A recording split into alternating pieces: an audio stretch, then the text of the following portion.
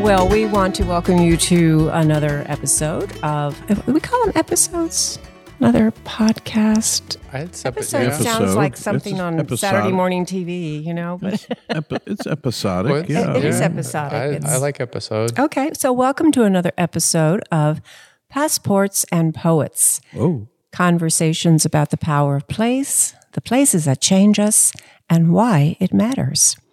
I am your co-host, Dr. Chick Morgan, the Cowgirl PhD diva, and along with my wonderful co-host, Rodney Burseal. I believe I've been given photographer-in-chief. Yes, you have. And also gallery owner. And gallery owner now. Amazing new gallery here in Wimberley, Texas, where we broadcast from, or at least today. And it's called Rodney Burseal at Base Camp Gallery. And that's it. So you'll probably hear a lot more about that off and on. And we're not even doing ads. We don't have sponsors. We just like to talk about your gallery. And today, let's see, do we have any announcements or any good news that's come our way? Well, didn't you tell me that our producer just got an award? Yes, Brock Glenn Thomas, our wonderful producer, lifesaver, get us out of trouble, make us look better than we would ever hope to be, just received an award today. I'm going to get the name of the organization wrong. I think it's the Texas Radio Association as a broadcaster award for keeping the radio station here in Wimberley on the air during the recent snowpocalypse back in February, which was no small feat. I was stuck in my house for 5 days, so the fact that they were able to get there and get to the studio. Operate. I know. How'd they do that? I don't know. Everything was snowed in, iced in, and today it's 98 or something? And we are so grateful. I have a question. During the snow apocalypse, as you call it, did anyone think to make snow ice cream? my niece did. Yeah. It is the most. Was she ate? It was actually snow cones, not snow ice cream. So. It is so delicious. My mom made some when I was, 7 or 8 one time in Memphis, and which didn't snow there very much.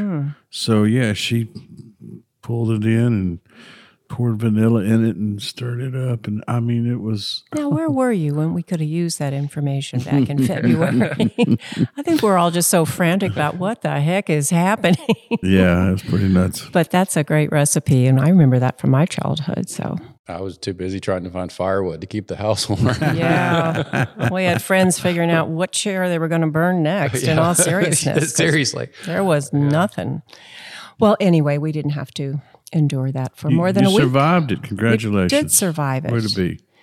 Yeah, we can all tell some stories about that, I think, but that's not our focus today, because our focus today is to welcome the wonderful Donnie Wynn.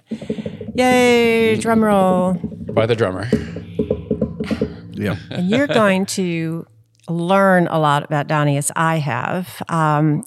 And he is, among other things, a famous and revered drummer. We'll hear more about that later. Mm-hmm. He's a producer, a songwriter, a writer of short stories and novels, I understand. Did your novel get out? And looking for a home, maybe? I have written a lot of stuff, but I didn't want to put it out there until I felt I was better as a writer, and that's kind of happening now.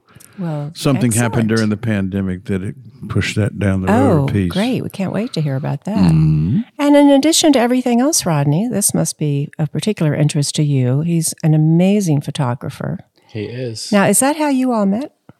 No, actually, it was the crazy Wimberley vortex. Oh, man. Yeah, I've got some friends here in town. In fact, we discussed. They came up in last week's podcast, but Larry and Elizabeth, and that was kind of social headquarters where everybody hung out on the weekends. And Donnie was friends with y'all met in Nashville, I believe, wasn't it? Yes.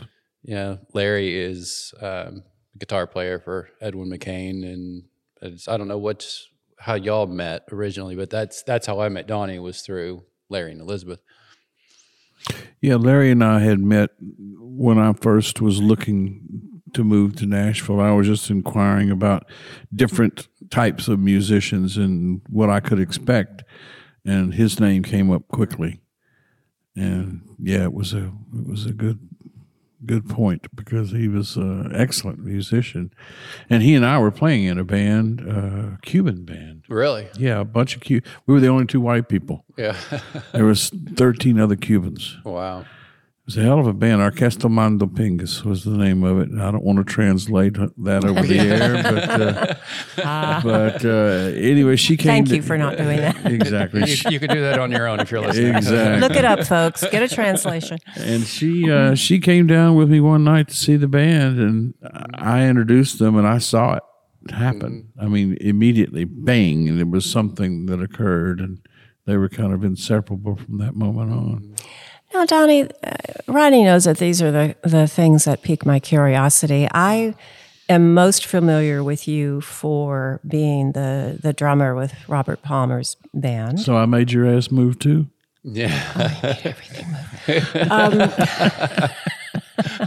I was addicted to Love, and that whole. Well, in fact, your hat's on covering it on the CD player over there. I was just getting in the mood earlier. I see. So, well, what I'm curious about, and that doesn't sound like that sounds like that might have come later than what you're talking about with the Cuban band. So, how do two guys get hooked up with 13 Cubans?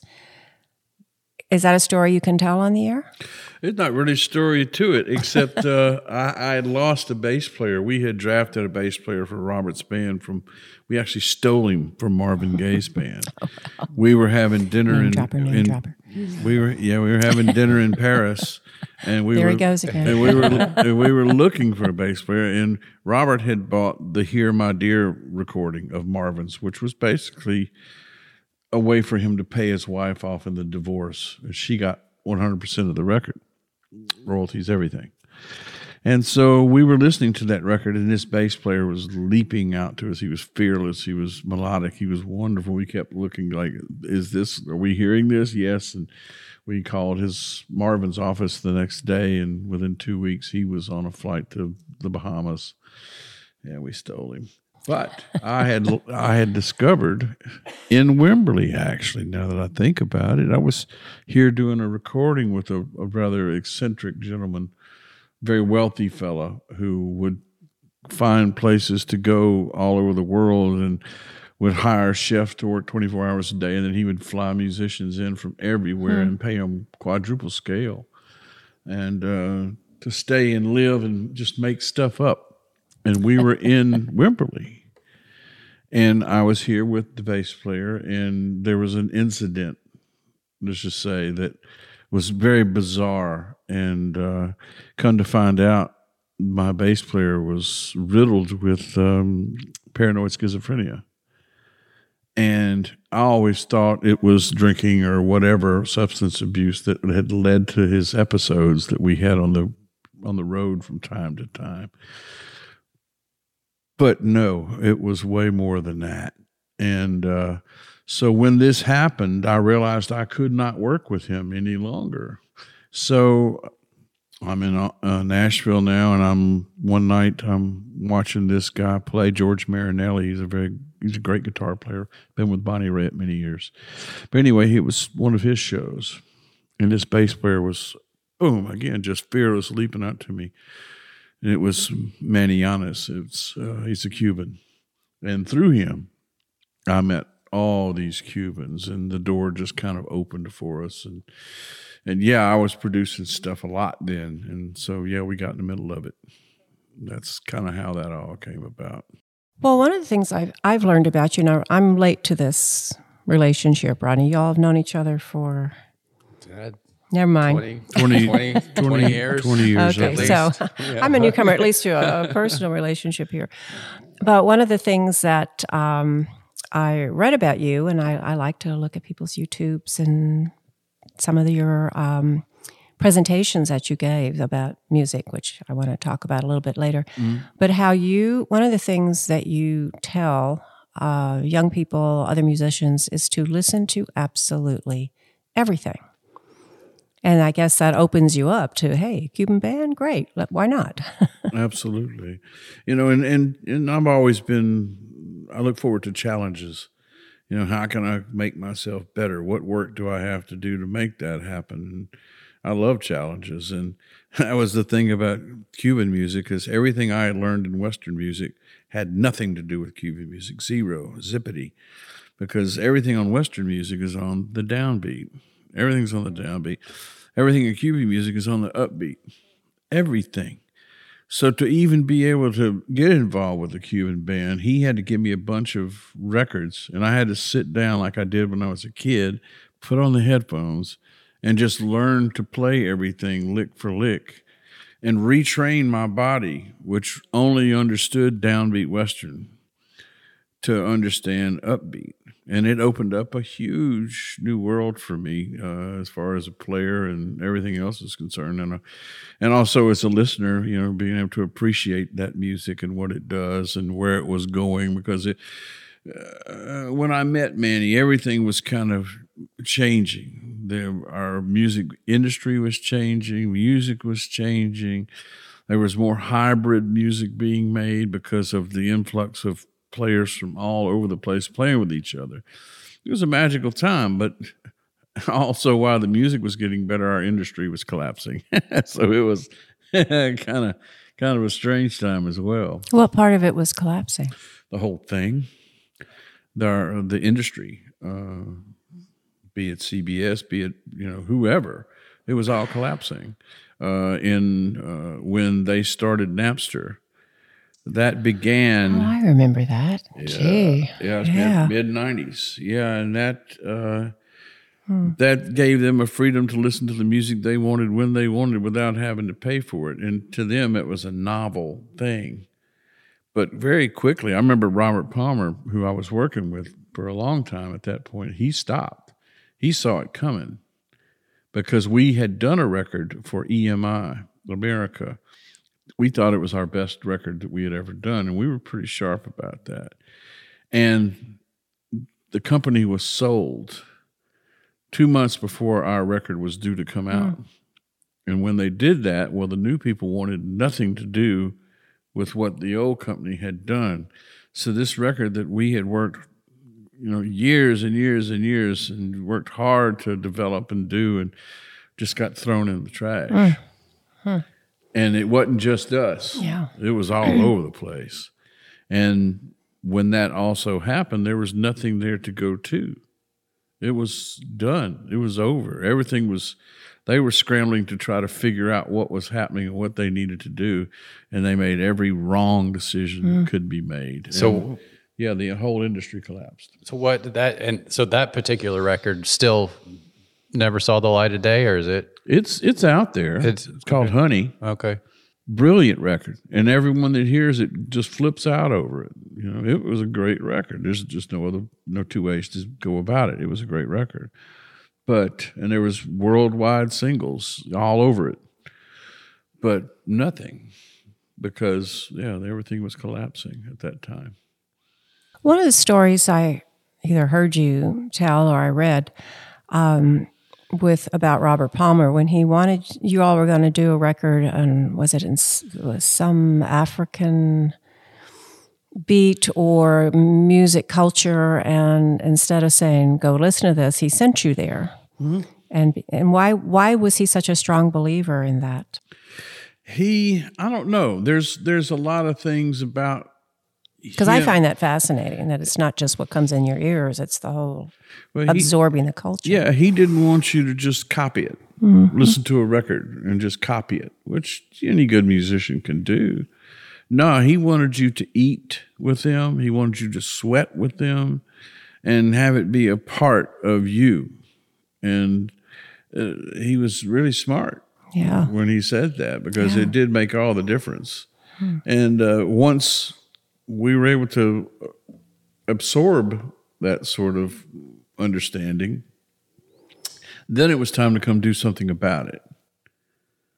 And that's when we would record using, whether it was just an approach or whether it was a particular song he had written based upon, I think you're talking about the Mbutu. That's right. I couldn't which remember. Is Western African. Right. Yeah, it's 2 time signatures at once. It's a lot of stuff's pretty complex. Wow. Not to them, but to us it was. But we were able to get things figured out. Yeah, he was brilliant like that. He was brilliant like that on a lot of levels. How long did it take you guys to make a record? If you're going and doing all this research, and then do you come back a year later and then write songs, or it'd usually be 6 months. There'd be a time where we would be in the field learning and doing, and then we would come back into pre-production and then just install it where we needed it, and then shortly thereafter go into the studio and get with it, Well, Rodney knows I have a fascination with Robert Palmer. In fact, I actually have over in the bookshelf over there a black bob Palmer girl wig I was going to wear, a black sheath, high heels, but he wouldn't bring his Telecaster for me to sling over the shoulder. I thought it might get in the way, but it was just so much about that music, and of course, who can't hear the drums on that without it just going right to your it's soul? Some of the most iconic, recognizable drum beats. Yeah. Luckily, he understood that in a mix or with music, the singer's out front and the drummer is right behind him. And then everything else falls in place around that. So he always had a love for the drums. And when things were being mixed, the drums always had to be up there featured behind him. So Hey. So that was all right. No argument there, right? Zero. Mm-hmm. Yeah. So before we get too far ahead, let's back up. I'd like to hear more. Because as long as I've known you, I don't think we've ever had this conversation just about your relationship with Robert and how y'all met, and where did that begin? Because you were with him from the beginning, weren't you? Or pretty close? He pretty much drafted me right out of high school. Yeah, you're speaking literally, not metaphorically. Then, yeah, right out of high school. Mm-hmm. Okay. Yeah, I'd worked with Dr. John while I was in high school, so I was kind of getting ready for it. But it's kind of a protracted tale. I had been fired from a really brilliant record that was being made in Louisiana with just Louisiana people. It was a bunch of older guys from New Orleans and South Louisiana. And I was the big hot shot. I was 15 at the time. And so everybody heard about me, wanted me to be, and they hired me to be on their record. But they weren't aware that I had never, ever been on a record before. It was my reputation was garnered through live playing.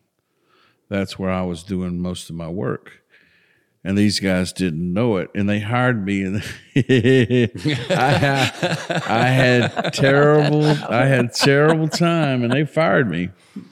Really? And it flipped me out. And I remember walking down the hallway after they fired me when I realized I was in way over my head and had no idea what they were even talking about. Pocket. What is that? What is pocket?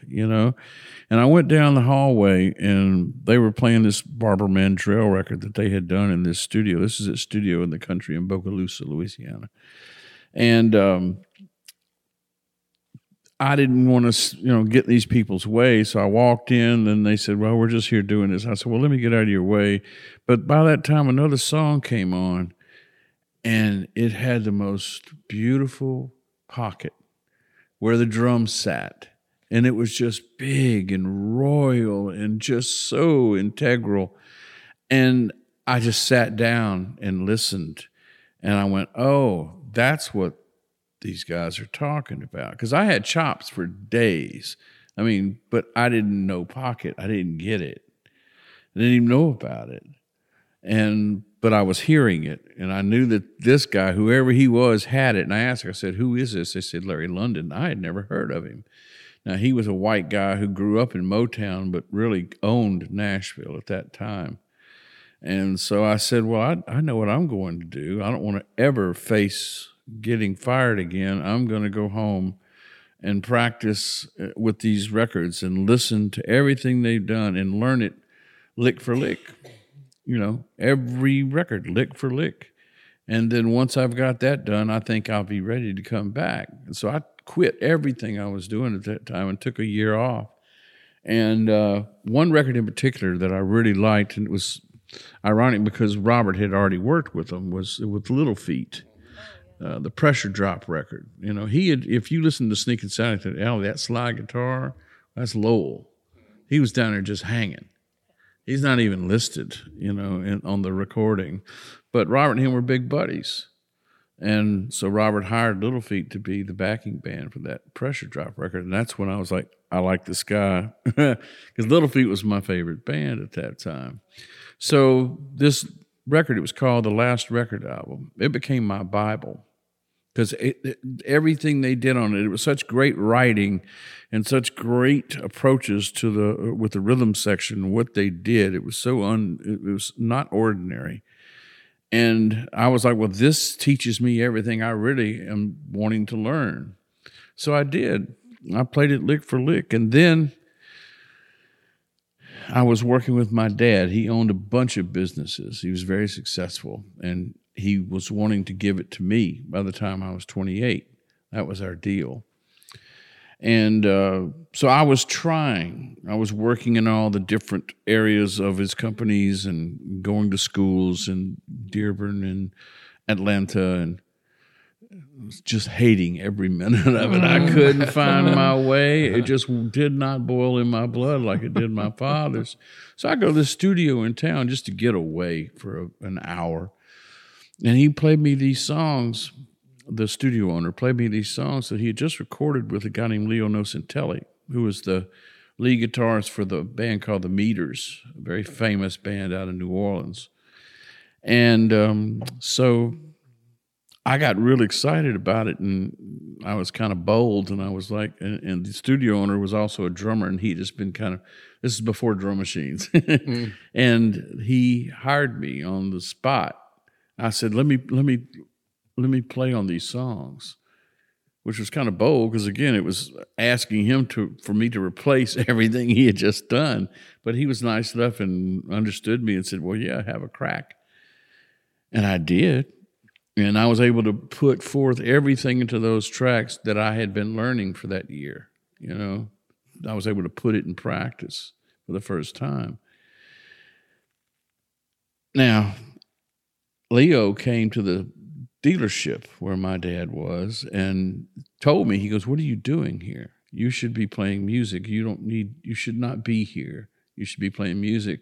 And it just struck a chord with me because I was feeling that anyway. Because I've been playing music all my life. I mean, I was wearing fake mustaches, playing with older guys when I was 11, doing research papers on pool tables, It was just that kind of existence. And so anyway, I had a talk with my dad. I was like, I really want to pursue this. I've got to give this a shot, otherwise I'll never know. And he agreed and stood up, shook my hand, said, what can I do to help you? Yeah. Gave me gave me $500 a month to live on from the company, which enabled me in 1977 to exist. That was a fortune.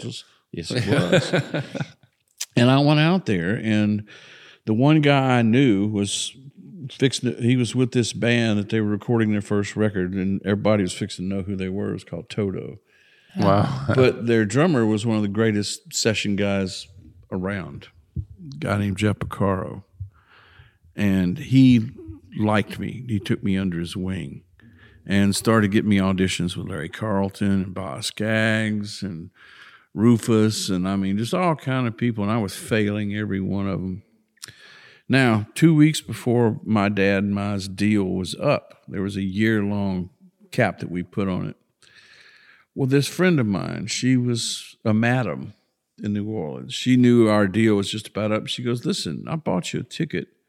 Just come on down to New Orleans and have fun for a weekend on me. Just come on down.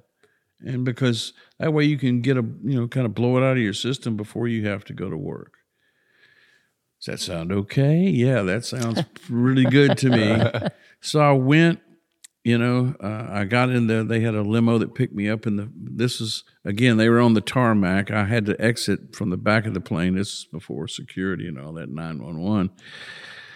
And I got in the limo with them, and they gave me a little thing of blotter acid. They gave me several joints. They popped open some champagne, and then they handed me a ticket for a concert that night. It was Robert Palmer with the Meters opening. fantastic. This is great. So I went to the show because I was already, like I said, a huge fan of Robert.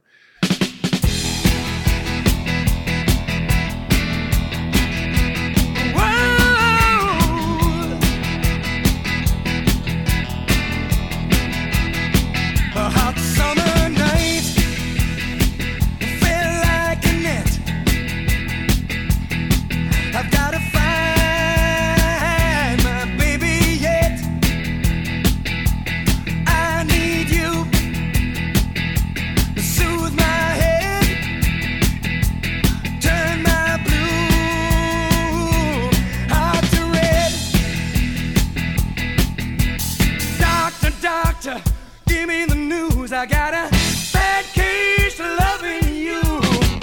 No pill's gonna cure my ill. I got a bad case of loving you.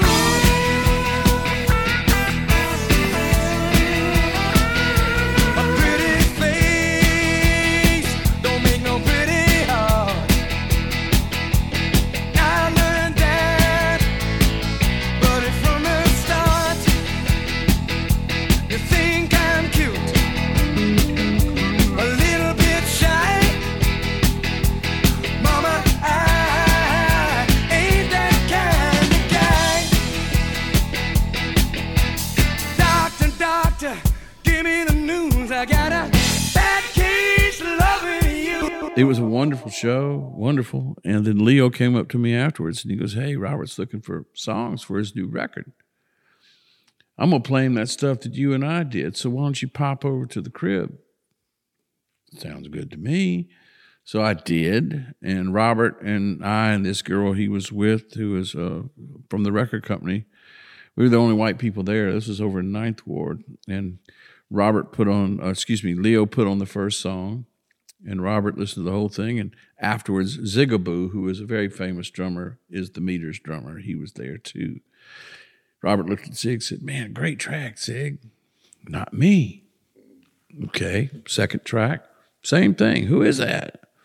It's not me. Third track, Zig, that's got to be you.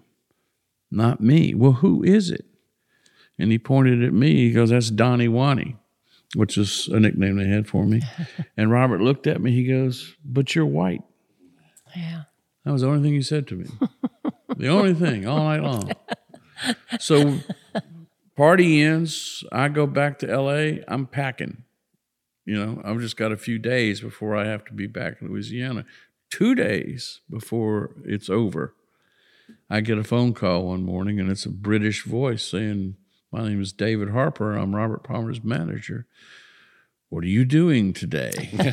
Absolutely nothing. Whatever you tell me to. Well, this is where it gets interesting. I turned him down. I said, I am flattered like you cannot believe. I've tried hard to be the drummer I've always wanted to be, but I just never got there. I said, I've been trying to get jobs all year. Everyone says I'm not there yet. I'm not seasoned, and I agree with them. I'm not. I know Robert works with the best musicians in the world. I mean, the very finest. And I said, I'm not going to get on a plane, go all the way down there, look like an idiot, have to get on a plane, come all the way back because I didn't make the cut. I said, that would be incredibly embarrassing. So I'm going to spare ourselves the embarrassment and the fact you're going to spend money to get me down there. It was a long pause, and he came back. He goes, oh, let's look at it like this. He goes, the ticket's bought. It's in 6 hours. You have time to make it. Get on that flight, come down there, and if it doesn't work out, spend a week on the beach on us. But hey, who knows? Something might click. Well, yeah, it did. I went down there. The first song they wanted to play was, when I walked into his house, it was like walking into a science fiction movie. Again, this is before globalization. There was real African music playing loudly. They were cooking Indian food. There was people there from all over the world speaking their own native languages. I mean, I had landed in a science fiction film. And after the wonderful Indian food was over and the champagne was done, Robert said, "Hey, the studio's right across the street. Why don't we pop over there?" And I'm just like, Here it's been a great party. It was a great party while it lasted, but here it is. Here we are again. Go across the street. The first song he calls out, "In Walks Love Again," and Jack Wallman, the keyboardist, started playing, and it was a second line, which I grew up on second line. That's a New Orleans parade drum rhythm. Yeah. It's in my blood. So I jumped right on it, and boom, we got it in one take. And Robert looked at me. He goes, "Unpack your bags." God. And that was the beginning of What a 25 years story. of getting after it. Was this in the Bahamas? Yeah, he lived in the Bahamas. Mhm. Oh, on so many levels, that's a great story of just, fantastic. Again, life is a game. I agree with Bill Hicks. Life is a game. And it's just in how you play it. And all of what I just told you was just me playing the game is about as good as I could. And eventually it worked. Well, also there's the game, but there's also a theme of your discipline to get better and better and better, and to keep playing all those licks and making that choice yourself that you needed to do that, even though other people were telling you weren't seasoned. Well, to be able to make that choice at 15? Yeah. But, you know, Well, my dad, that came from my dad. I'll be quite honest. He worked hard for everything he did, and he was successful at everything he did. And so, he instilled that in me too. If you're going to do something, you better just pull all the stops out and make it happen as good as you can. And if you're not good enough, we'll get better. And that was my whole thing, was I wanted to be accepted by this group of musicians who were making this brilliant music that was out there. I wanted to be included with those guys.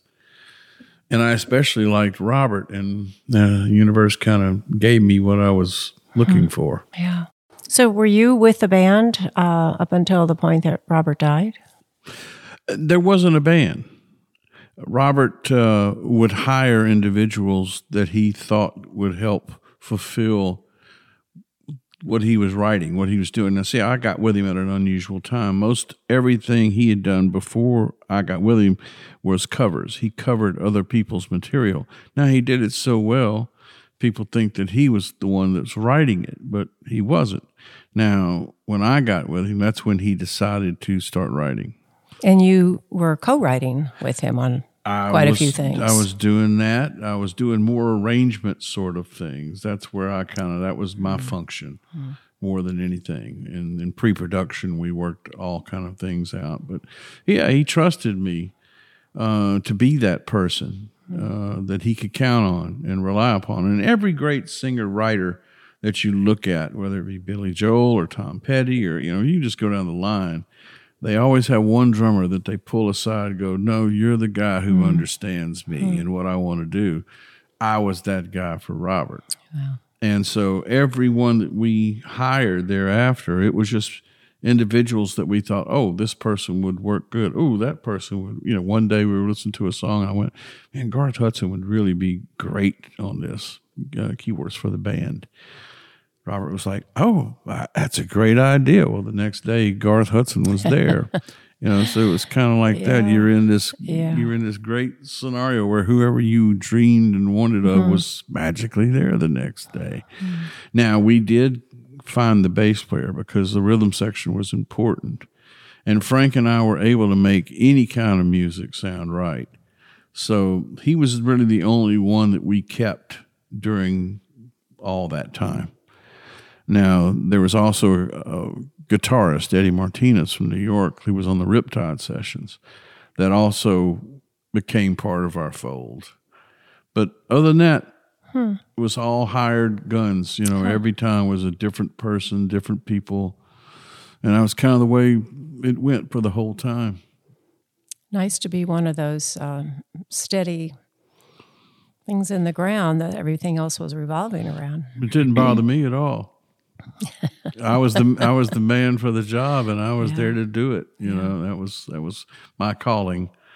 And so, yeah, I stepped up to the counter and we were able to make it happen. So how many records did you do with him? Oh, gosh. Let's see, 1, 2, 3, 4, 5, 6, 7, 8, 9, 10, 11, like 12 or 13. Wow. Yeah. There were several studio records, and then there was live records, and then there was the Addictions 1 and 2, which was all of our favorite tracks all on one record. Because there was a lot of we would record all sorts of material.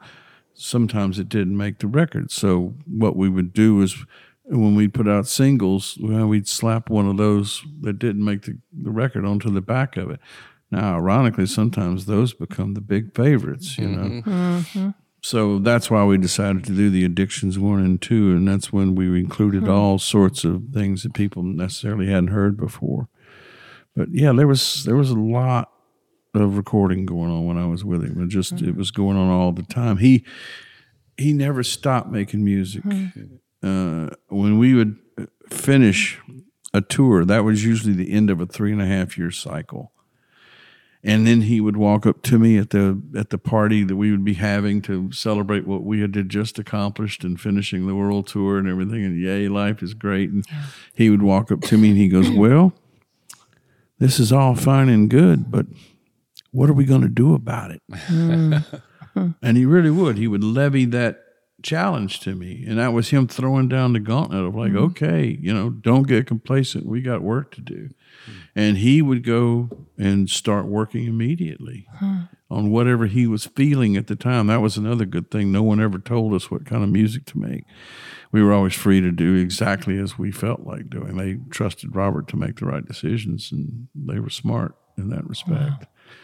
So, yeah, we were constantly making music. Within just a few months of him writing, I would be called in to start doing the pre-production and flying around and learning things and, all that kind of stuff. And shortly thereafter, we'd be making a record, make the record, then start the world tour, That sounds pretty perfect. Yeah. It worked for us for a number of years, like I said, until the industry collapsed. And then it was over. When did you pick up with, or when did Brooks and Dunn come into your life? The Shitfire Howdy Boys, yeah. This is another story that I've never heard, and I've been afraid to ask it. It did feel, just reading about it, it did feel like a little bit of whiplash to me, so I wanted to hear it from you. Well, when I wasn't working with Robert, sometimes I would take on other things just to go do other things. Sure. And back to your philosophy about hear everything, play everything. And I had been living in Italy. I was living in Milan for 4.5 years. And mortality hit me. My parents aren't getting any younger. They don't really see me that much. They see me when I'm home for Christmas sometimes, or when we're on tour and we're close enough for them to come out, because Robert was best friends with my mom and dad. So it was always a good thing to have that. But I just realized mortality was creeping in. I needed to get back there, and I needed to bond with my dad because he was really busy building his businesses. So even though he was a great dad and he was always working with me as a pitcher for baseball or slot cars, whatever my interest was, he helped me, facilitate it. So he was a great dad in that respect, but I didn't really know him that well, and I felt it important to bond with him before he passed. So I came to Nashville to do that. They had retired from Louisiana and were living in a place called Allgood. It's about 85 miles outside of Nashville. It's a little burg.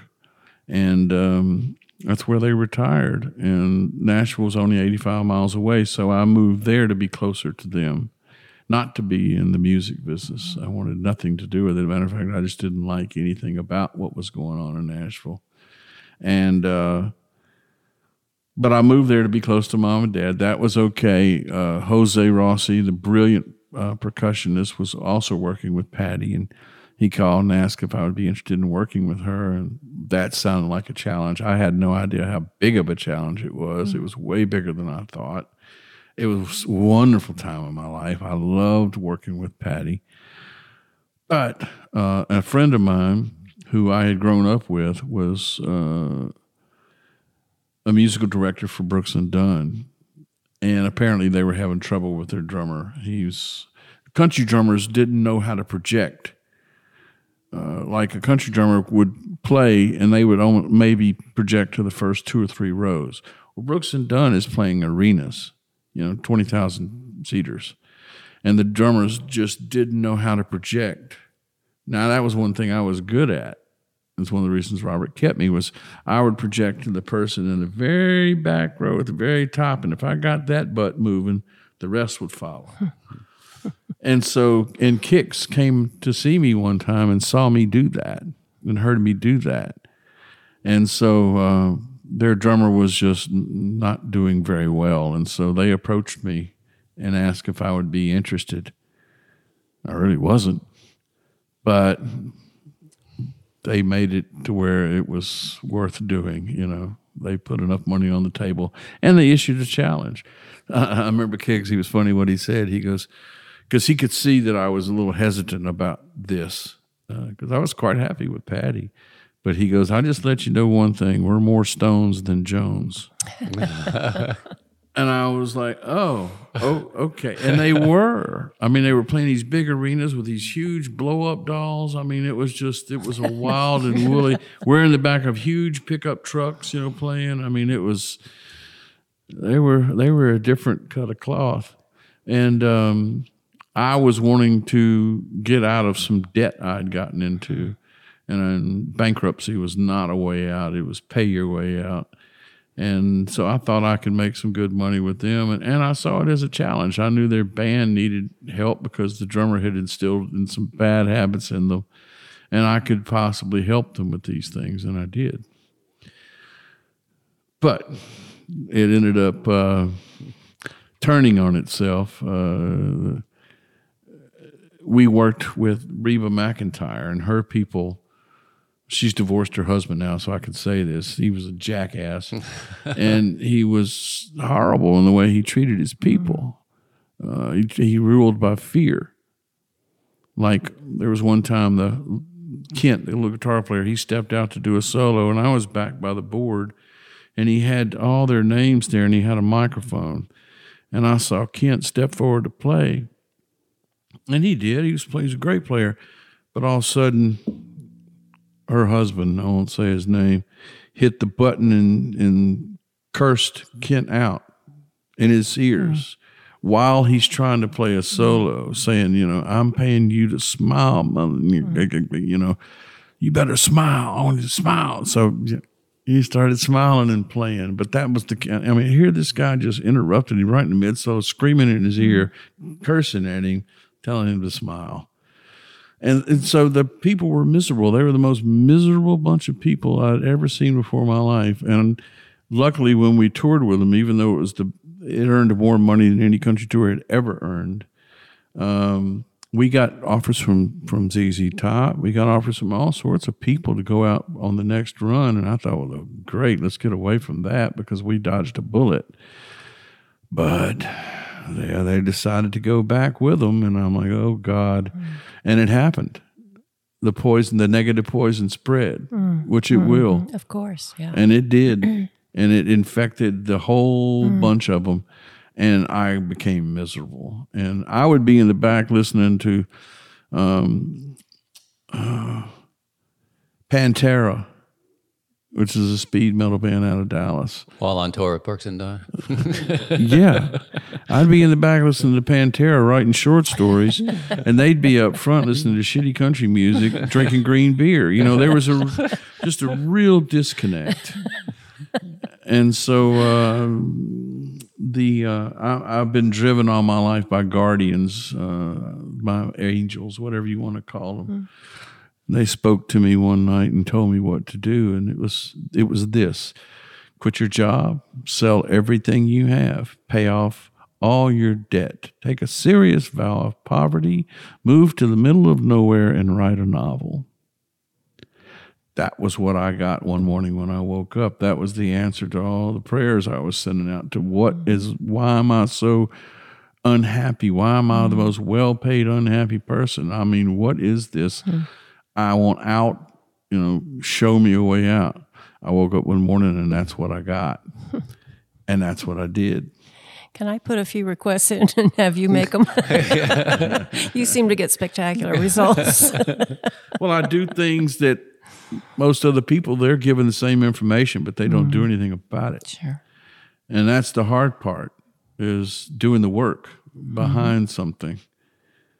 And most people live in fear, and you just can't do that. That was one thing when I did do all the above things. I moved to a little 2,000-acre ranch in Chapel Hill, Texas.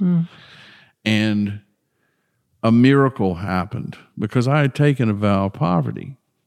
Seriously. A dead serious one. Like, don't take a job even to make any money for food. I had 2 Rottweiler dogs, I mean, how is this going to work? Well, I just did what they asked.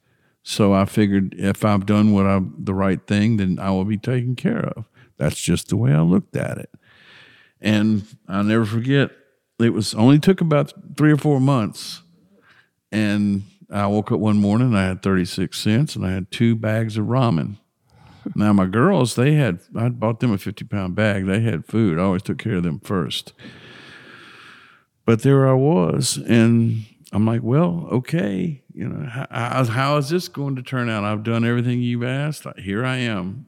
What's next? And there's only one way to explain this, is it was a miracle, but I was given a call by the person who ran the post office there in Chapel Hill, because I would pick up the mail for the ranch once a week. So I knew this guy. And he called me. He goes, Donnie, here's a letter that arrived for you. And I think it's kind of important. It's from New York City. But I don't know how it got here because I know your name's not on this box. Matter of fact, you don't even have a box. But you have a letter. I'll be there in a second. And it was a check from Pepsi Cola for the song Simply Irresistible, for a reuse thing that they had done years prior that I have no idea still to this day how it got to me. But it got to me. And it was only $170, but that was $1 million then. Suddenly, I can take care of everything.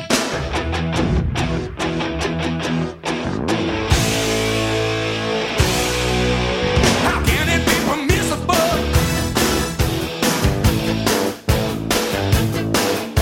She compromised my principle. Yeah, yeah. That kind of love is mythical. She said it's been typical. She's a crazy universe. She's a powerful force. The universe to conform when there's no other course. She used to look good to me, but now I find her simply irresistible.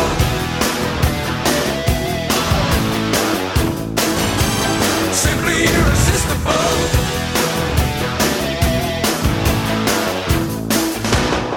Everything's good. We keep moving forward. I keep writing. I keep doing what I'm doing. I'm suddenly taken care of. Now, what that miracle did for me was huge. It removed fear, doubt, and worry from my life in totality. It's gone. Because I know that if I do the right things and I work hard and I keep open to everything that's coming through at me, well, these people have my back. And if they took care of me like this, they're going to take care of me everywhere. So I don't need to worry about anything. And I never have since. So that's still true for you today? 100%. Absolutely. It's the only way to live is move forward, and don't worry. Don't fear anything. Don't just move forward and do what it is you're supposed to do. Work as hard as you're supposed to work, put in the time. Make it happen. But don't worry about this stuff, because that all will be taken care of. And it always has.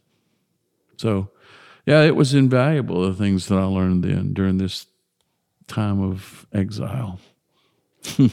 When did the photography come in? During exile. See how these things work? Well, tell us about that. Bunker was the name of the fella who's no longer with us, unfortunately. He was one of my best friends who owned the ranch. And he knew I was a photographer then. I mean, I played around. I've been playing around with photography all my life. But just taking, just odd pictures. There was never any study or anything like that. And he came and he brought me a big lens one day. He goes, this is a macro lens. I never even heard of it. I didn't know what he's talking about. But he goes, here, take this, take it out in the field. You might be surprised what you find.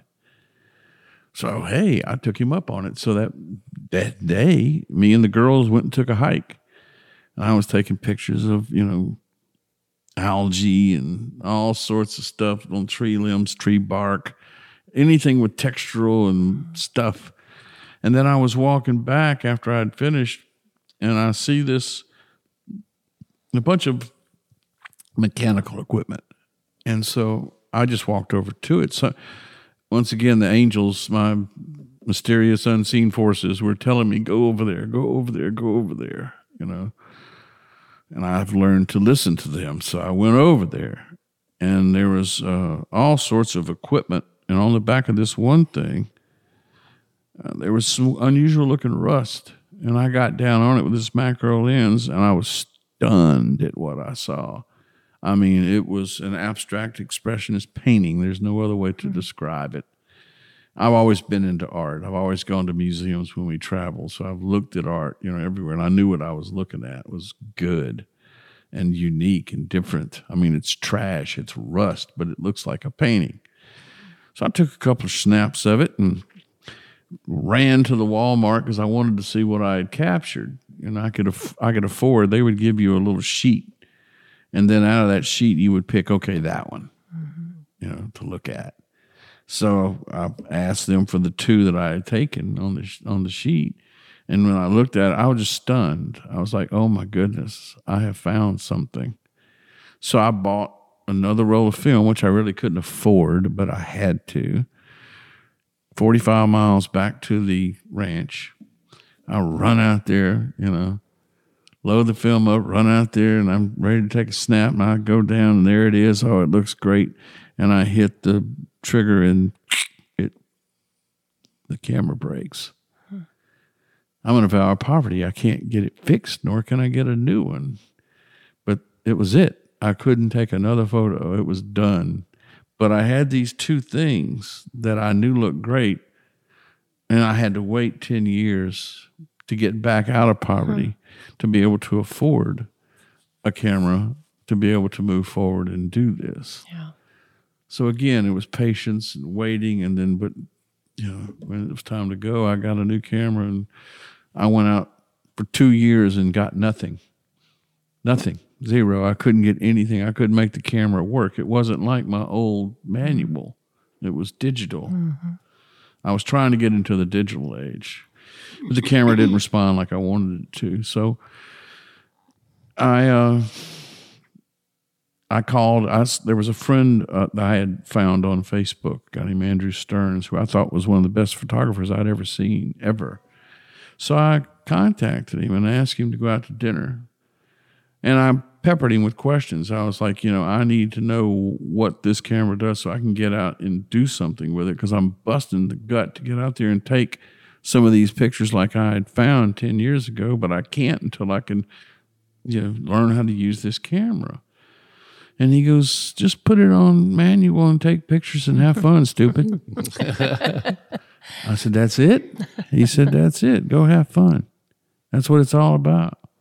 I went out the next day, and I hadn't stopped since. Rodney, I'm curious, as another brilliant photographer, and he is good. Yeah, he's good enough, I guess. He knows how much I actually think of him in general, but also his photography. How do you? What happens to you when you hear that story of that moment when you have something and that urge that you just have to be doing this? How do you relate to that? It's Yeah, I mean, it's something that's I mean, I don't know how to explain it. It is something that is there that you have to get out and go. In fact, I remember when you first went digital. I remember you telling me the same story. Mm-hmm. It's like, I don't know how this, but you stuck with it. Now some of the stuff that he's doing is, I mean, I get jealous of some of the things that he's doing. I want to go shoot what he's shooting, but I don't want to copy him.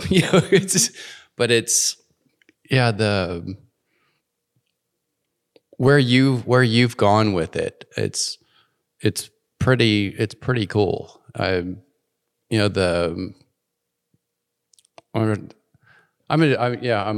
feel like I'm sidetracked on what you were asking me. That's all right. Just take it where it goes. I'm just curious, one photographer listening to another and that experience.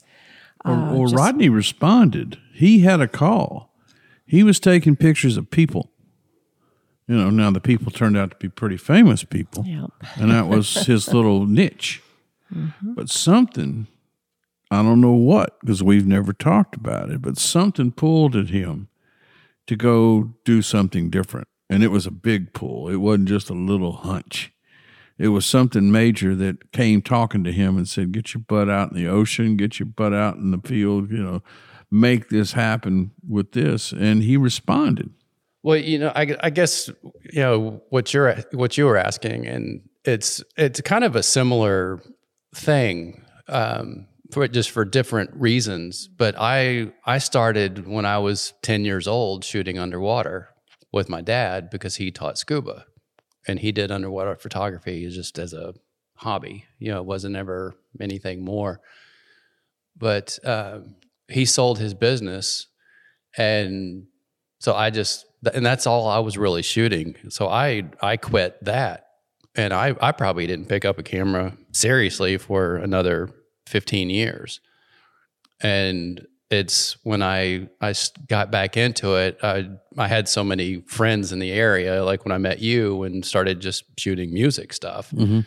And that just started to snowball. But then as digital got easier, there were more and more photographers coming in, and just seems like every day there was somebody else, taking the gig. And I got tired of competing, and I was like, I need to do something different. I need to stand out. Anybody can go and just, do portrait photography. And that's how I, got into more of the, nature and abstract and the stuff. I guess that's why I do the crazy stuff that I do, putting myself in front of sharks and crocodiles, and because, anybody charging horses. Yes. Yeah. Anybody can go, do portrait photography, but not everybody can put themselves in front of some of the things that I'm putting myself in front of. And that's my way of standing out and trying to do something different. So and so he points out that it was technological reasons, but there's also something he's not talking about.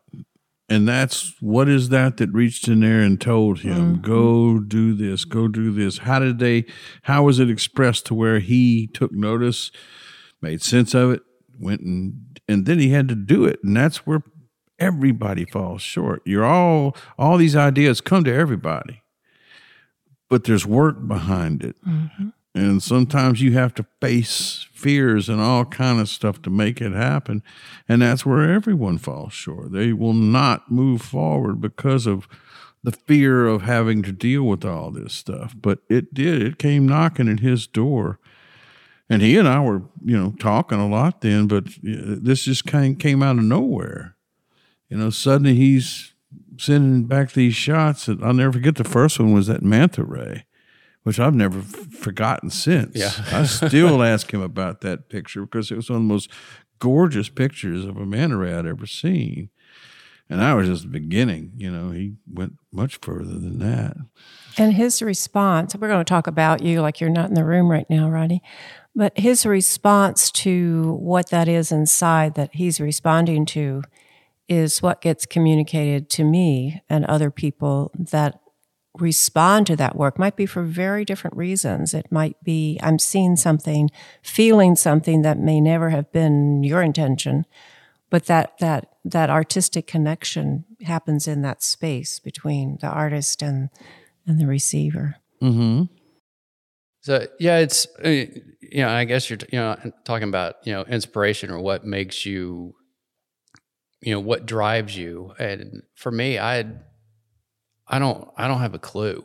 I mean, it's just something that I love to do. It's like when I was a kid, like most, I wanted to be a rock star, but I didn't have that drive like you did to sit there and play, or, I'm going to go take a year off and I'm going to do nothing but listen to these things over and over and over until I get it right. And I didn't have that to sit in the room and play guitar for hours until I got it right. But I can go out for hours, days, weeks with my camera and just shoot and shoot and shoot until I get it right. Why? I don't have a clue. You don't need to. I just love doing it. Just respond to it. So yeah. Yeah, he did the right thing. He responded to it. He did the work necessary to not only get out in the field, but to do it well. And to be living in the proximity of Rodney during the last year where you weren't traveling. I mean, it was visceral. It was, you could feel it when we were together and talking about travel. And so it's going to be real interesting when you make that first trip after a year and a half. I'm going to be curious to see what happens, because it's like we were talking about on the way over here, and I don't think you haven't played the drums in a year. And I really haven't taken any photos in a year except for the occasional, bird in my backyard kind of thing. But it's going to be interesting to see, am I going to pick it right back up where I was, or is it going to be a completely different? Well, I think. Interesting. I think most all artists, but especially someone like yourself who goes in the field to do it, or someone like myself who plays music, we had to stop. Mm-hmm. We had to quit, and we had to do what was necessary to help the situation, which was quarantine. I didn't take a picture for a year. I didn't touch a drumstick for a year. But that's what I was talking about, this new normal that we're getting into. What are these new inspirations going to be? Mm-hmm. Where is this going to push us? What is this going to make us do because of this situation? Because I know for a fact this was for a reason. It wasn't arbitrary. Now, what is that reason? Well, it's going to be different for every person, just about. But we're all being lifted up to be able to face whatever it is we need to do. And I really hope that people respond because, again, like we said earlier, most people don't. They get afraid and back away. But we're being given a really beautiful chance to move into a new normal, whatever that's going to be, not only for ourselves, but for each other, how we react to each other. It's a miraculous thing waiting to happen, and I just hope people push forward. I know some will, I know some won't, but I hope hopefully enough will. Exactly. Well, and one of the real gifts for us, starting this podcast about a year ago, and we always joke about who starts a podcast about passports and travel in the beginning of the pandemic. What worked for us was talking to so many people that were happy to talk to us because they weren't going anywhere. Right. But it was the stories that we started to collect about exactly what you're talking about. I'm so used to doing this, and it might be on automatic pilot, but it's still really good.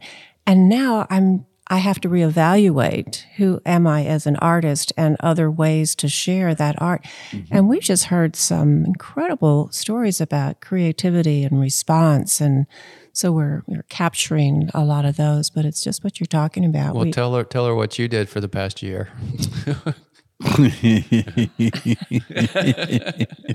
Well, you can't stop now. Since we're here. See, I've traveled most all my life. I'm used to spending time in a hotel room.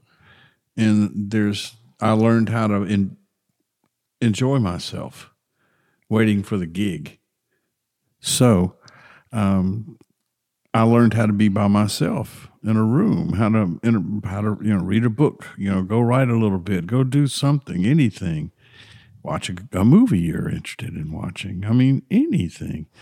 And I learned how to entertain myself by doing nothing. And I realized I was in the same position again. It was just going to take a lot longer before the gig started again. But I had this time to myself, and I had to relax. I had to enjoy myself.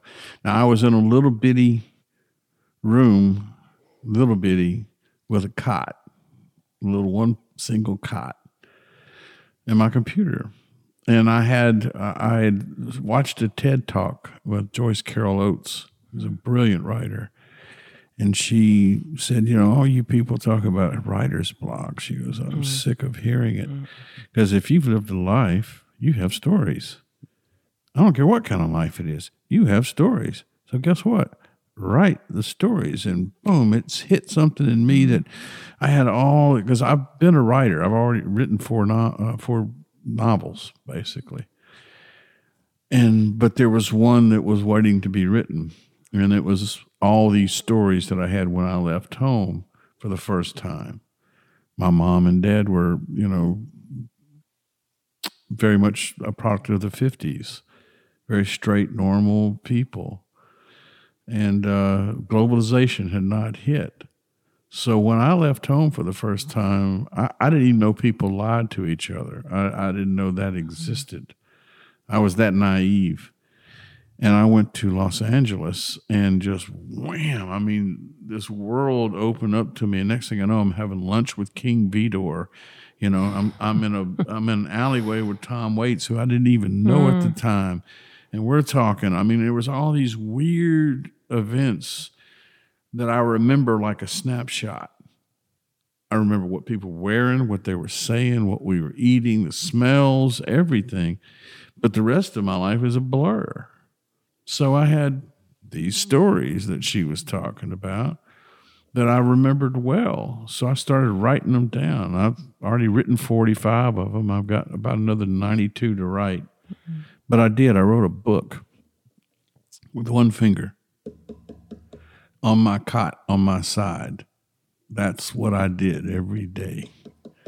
And I typed a book with one finger. Was that intentional? I mean, or can you Absolutely. only type with one finger? Well, that was the thing, is I don't like typing on it's too bound up. And I like a big ergonomic keyboard. Well, I'm back there on this little cot in this little room. There's no room for any of that kind of stuff. So I had my laptop, and I got really good. I got really fast at one finger typing. I mean, really fast. And I enjoyed the process. And so I did. I just wrote, I start writing at 10 o'clock at night, and I'll quit at 4 o'clock in the morning. And then I'll rummage around and find a movie to watch, or an animation to watch, or and I go to sleep around 8 or 9. Wake up at 3 in the afternoon, do my little things. 10 o'clock at night, start typing away. And right now, this stuff's in the hands of an agent, and so we're moving all of that forward too. But yeah, that's what I did during my time off. And and the best part was being with my mother. I got this, I could leave out this little back door, and she had a little back door. And I would go see her every night, and we would talk for an hour, because she loves to talk. And then I would hand her the laptop, because she wanted to read the story. She's an avid reader. So she got to know me in a way that she didn't know, because I left home at 16. So she didn't, as much as we loved each other and were close, there was a lot that she didn't know. So we were able to spend this time with each other, which was a gift during this pandemic. And I was able to give her these stories, which she was able to know me way, way better. And I think what a gift that is, especially before she passes on to this next plane. And she will eventually, but she's going to do it knowing me better. How many times did she read those? Go, you did what? Oh God! Oh yeah. Yeah, Mom. I had no idea You're you were not with these supposed to, people Mom. doing that. Yeah. It was interesting, really interesting response. I was so happy for it, And of course, if something was curious to her, well, she would tell me, and then I would go fix it. So we had a great thing. You had a great reader as well as getting to know your mom and vice versa. All the above. Yeah. Absolutely. So what's bringing you back to Austin? Well, If we may be so fortunate to say you are coming back to Austin, which is like our backyard. well, I've been going blind for a number of years, and I've been trying to get the eye operation that was necessary, but the problem was timing, and I was due to have it done this one time, and then I lost that insurance, and then they didn't take the next insurance that I got. Then I had to find a new doctor, and then by the time I found them, there were some preliminary things we had to do, and then we got ready to do it, and I was 2 days away from getting it done, and then bam, lockdown. Oh. So I'm sitting here in Austin, and I'm going like, well, what do I do? I don't know. And I've traveled enough, because this stuff would happen all the time in Asia while we were traveling. There was always something going on there where we'd have to mask up or, do things. So I was used to that. But I could just tell this was something different. When they do a lockdown and then cancel elective surgeries on this, wait a second.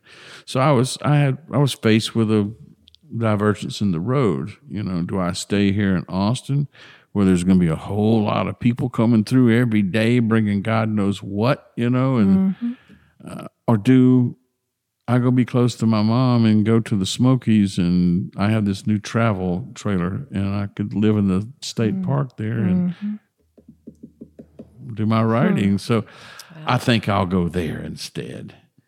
And that was my reasoning, but it turned out to be a great reason because, again, this thing with my mom happened. Now, I come back to Austin because, one, I got the second vaccination, so I felt emboldened now to go out, amongst people. I didn't want to before because I can catch this stuff real easy, and I didn't want to die in a hospital. So I stayed in my room. I quarantined as I was told and asked. But when I got that second vaccination, I felt emboldened. Now, I was still going to wear my mask, and I'm still going to quarantine. I'm going to do all that stuff still. But it came time to get it done. I really liked the doctor I had found here, and I wanted her to do the eye surgery. So I came back here to do that, and then there was also 3 different records that were waiting on me to get back here to do drums on. I was lucky that they waited on me. Yeah. Fortunate, should I say. And they did. And I've been in the studio for the last 3.5 weeks doing all of that, and I've been having a blast. And I've been getting my eye surgery done. I got my the first eye was done just last week. Oh. So that's why I'm here. Well, we're glad you are, aren't we, Rodney? Yeah, I hope we can keep him, but I think the road calls. So. Yeah, I don't know if I'm going to. I always will come here because I have such a beautiful circle of friends that I work with, I get inspiration from. So I'll always come back here to see those people. But yeah, the road is calling me. And well, hopefully we'll be included in that group of people. Always. Because I think you've become my new addiction. We'll have to do Addictions 3 album or something. I mean, I feel so blessed just to have you here live in our studio to share all of this with you and have you share it with us. It's just been a magical hour, and I can't thank you enough again, Rodney, for introducing. Well, and like most of our guests that we've had, there's so many more stories that we've got to have him back because I think we've just scratched the surface. So. Yeah.